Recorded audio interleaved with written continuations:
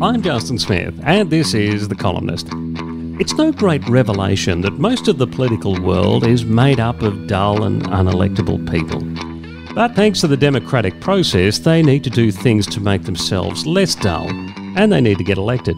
To do this, they will subject themselves to some embarrassing and exposing situations.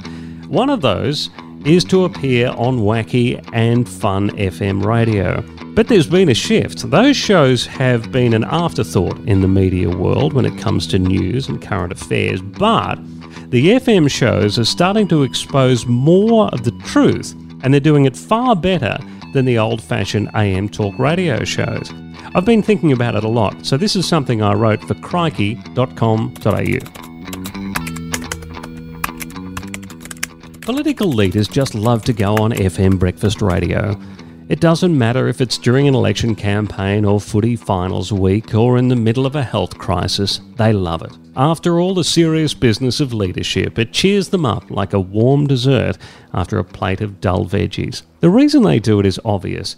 They want to look less like stiff politicians who knifed and sucked their way to the top, and more like hip and cool types who can laugh at themselves. And while they're on these shows, they'll do anything they're asked. They'll answer embarrassing questions about their personal lives or perform the latest dance moves, anything to look like a real person. Most of the time it works, and the FM shows have become an important outlet for leaders. But there could be a shift coming. With all the fun and the fart references, the FM shows are becoming more dangerous, but in a good way. Where it was once all about the AM talk stations, the FMs are gaining clout. Any media advisor working for the Prime Minister, or the Premiers, or the leadership wannabes should be paying attention to what's been happening in radio. And they should be warning their bosses that letting it all hang out on FM is like having sex without a condom. Sure, it feels better, but it presents more hazards. They should be wary of the male-female breakfast duos with a combination of a real name and a nickname, and they should be extra cautious of any host wearing a baseball cap. They're particularly dangerous.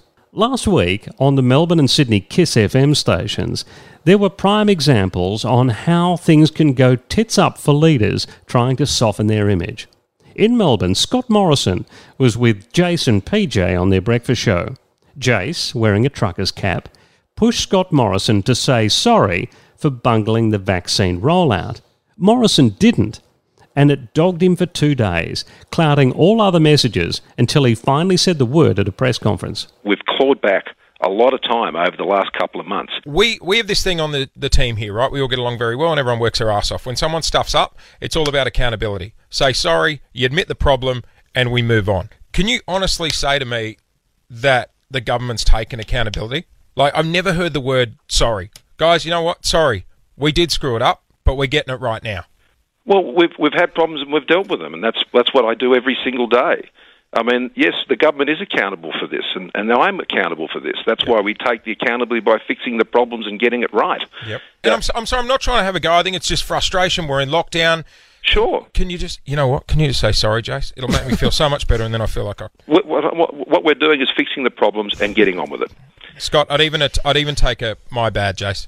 Just my bad, Jace. We're moving on. We're fixing the problems and getting on with it, guys. That's what people need. We need to put the economic... I got one for you. What does this spell? S-O-R-R-Y. Jason. Okay, sorry. And in Sydney, Kyle and Jackie O, Kyle was also wearing a cap, were able to replay an interview they did with Gladys Berejiklian in early June, where she refused to give Victoria any of her state's vaccine, something she has since asked for herself. So I heard that Victoria wants some of our Pfizer vaccines. They're not getting it. No, I can't. Both examples were embarrassing and damaging, yet they didn't come from Lee Sales-type interrogations.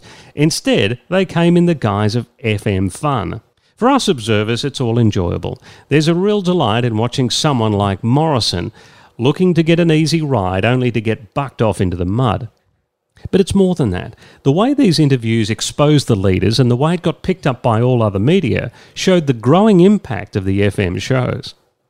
Kyle and Jackie O have been popular for years, but their clout has really picked up after winning the Sydney breakfast slot in the last survey. They took it away from 2GB after that AM station was taken over by Channel 9 management. Having a cap-wearing FMer at the top of Sydney radio is no small thing. But it's not just about ratings, it's what the FM shows can do over the AM talk shows that's important. The FMs are driven by a human agenda rather than a political one. Under the caps, their radio brains are trying to get a laugh or a connection or even a tear from the leaders. They don't care about political parties, or at least they don't while they're on air. They just want to connect with the audience, get some juice from it, and then play the latest from Dua Lipa. And the radio brains of people like Kyle Sandilands are incredibly sharp, don't be fooled. It's no great observation that most AM talk hosts are already the member of a political team well before any interview begins, particularly on commercial AM radio. And with that as a starting point, the interview becomes more about the editorial message in the question rather than the response that follows. So it's usually either a punch-up or a love-in. But hey, that works. The AM audience is generally picked a side too, and they either just want to hear their ideology repeated back to them, or they want an opponent to get their head smashed in. And the clearer the bias of the presenter, the more successful of the program. Good luck to them, but it really doesn't do much except advance the cause of a political party or damage it. But the direct and human agenda of the FM shows strips all that away. It exposes more to an audience that has yet to settle on a political side. And that's the trap for the leaders. The only hazard is that FM people might start seeing themselves as important political players, and they'll just turn into hipper versions of the AMers. They'll stop looking for the humanity and start picking teams. But I hope not. We don't need that from them. We've got plenty of people who can cheer or boo for the leaders. So don't take off the caps, don't change the male-female combo, don't drop the nicknames, and don't stop trying to connect us with the truth. So that's what I wrote. And let's see what the FM people do with their new power. I'll keep writing. Let's talk soon. The Columnist by Justin Smith and Bad Producer Productions. Understanding the world we live in by understanding what you're going through, one conversation at a time.